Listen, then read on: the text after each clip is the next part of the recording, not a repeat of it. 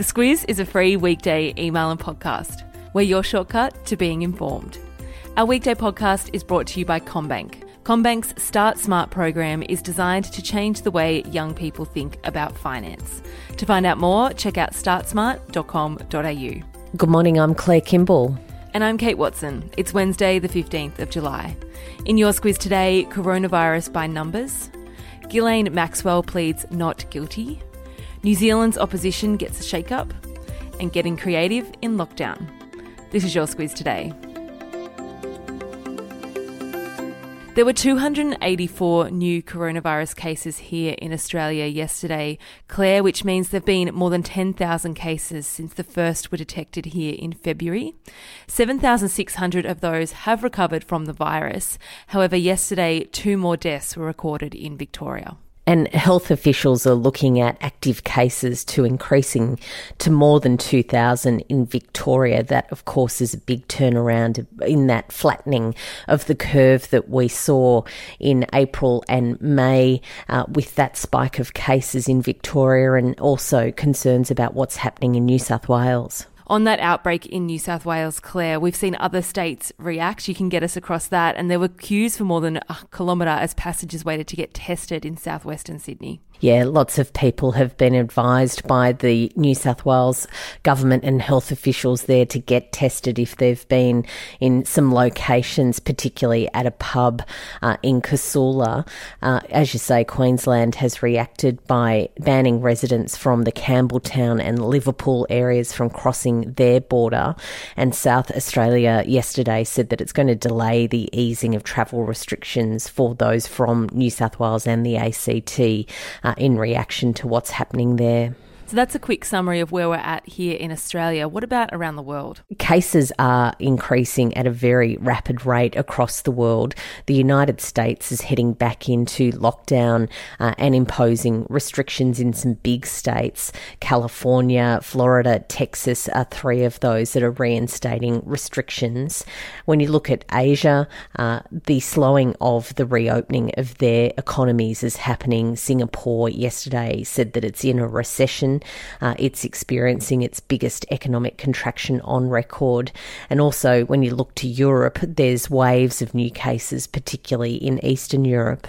And for those wondering what's happening in the UK, they are gradually easing their lockdown restrictions, though lots of talk about how their economy might recover.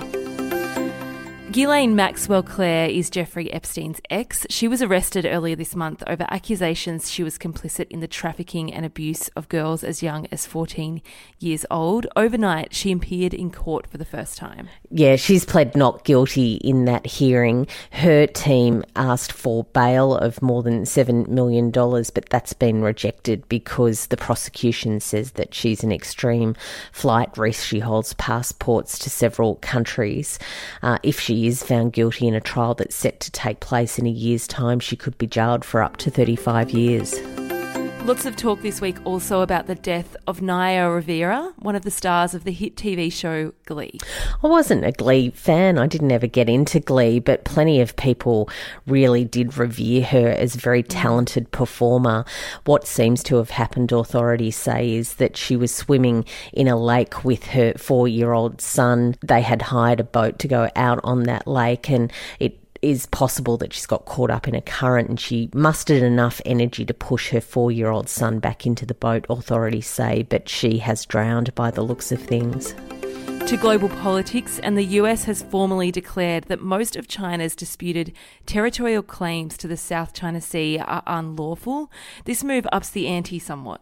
It does. It really is part of this US and China going at each other. US Secretary of State Mike Pompeo has called China's claims to that South China Sea area completely unlawful. There's lots of concerns that during this coronavirus period, Beijing has really pushed further into that South China Sea area and laid claim to some of the natural resources there. Claims by various nations to the South China Sea is a big ongoing issue. We have a Squiz shortcut available to step you through the competing claims to this very lucrative trade route. We also have a Squiz shortcut on Huawei, the Chinese telecommunications company that's been banned from rolling out 5G networks here in Australia, in New Zealand and in the US. Now, Claire, the UK has followed suit. They had originally allowed Huawei to participate in some of their rollout of their 5G mobile network, but that decision has been overturned overnight. The digital secretary there, Oliver Dowden, says that mobile providers will be banned from buying new Huawei 5G equipment after the end of this year, and any Huawei kit that's already installed in their networks needs to be removed by 2027. And it's always good to know what our mates over the ditch are up to. So to New Zealand's politics now, the opposition leader there, Claire, has stepped down, significant given they have an election coming up on the 19th of September. Yeah, not a lot of time to muck around with there. The National Party leader, Todd Muller, he has only been in the role for several weeks. It's not a long time that they've got now to get reorganised with a new leader that they need to select as soon as possible. Todd Muller said he's stepping aside for health reasons. He said, "The role has taken a heavy toll on me personally and on my family, and this has become untenable from a health perspective." Fun fact, Jacinda Ardern only became opposition leader a couple of months out from her election in 2017. So it's a scenario there that people aren't unfamiliar with. And I know you're a bit excited about this next one, Claire. We previewed in the podcast yesterday that historic letters between the Queen and Sir John Kerr, the Governor-General at the time of Gough Whitlam's dismissal in 1975, were to be released. They're out. What do they reveal? I've downloaded the PDFs. I can't wait to look at those on my iPad at some point on the weekend, or those letters. There's 200 plus letters of back and forth and some other bits and pieces relating to that chapter of history.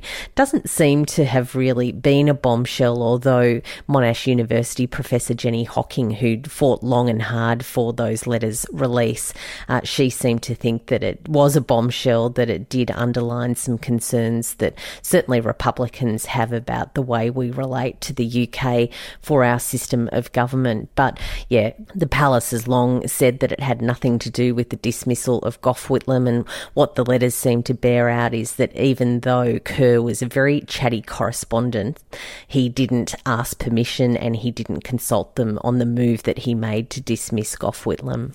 One ABC article summed it up by saying the palace was definitely interested in the dismissal, but the Queen was not told. A quick message now from our podcast partner, CommBank. The Commonwealth Bank's Start Smart program has been designed to change the way young people think about finance. So if you're a Squiz parent, you might want to check out the Start Smart Parent Resources Hub. There you'll find a whole lot of short videos and fun activities that'll help give your kids the confidence and skills to make smart decisions about money. Head to startsmart.com.au and I'll pop that link also in your episode notes. Late last week, we told listeners about the Orbost nursing home that was asking their residents for life advice and posting it on Facebook.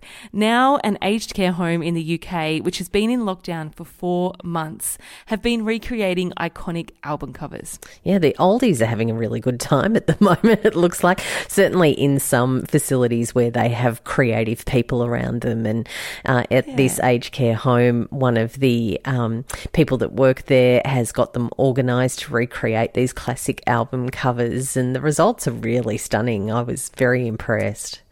Very impressed. They all feature in them. I'll pop a link to check those out in your episode notes so you can easily take a look.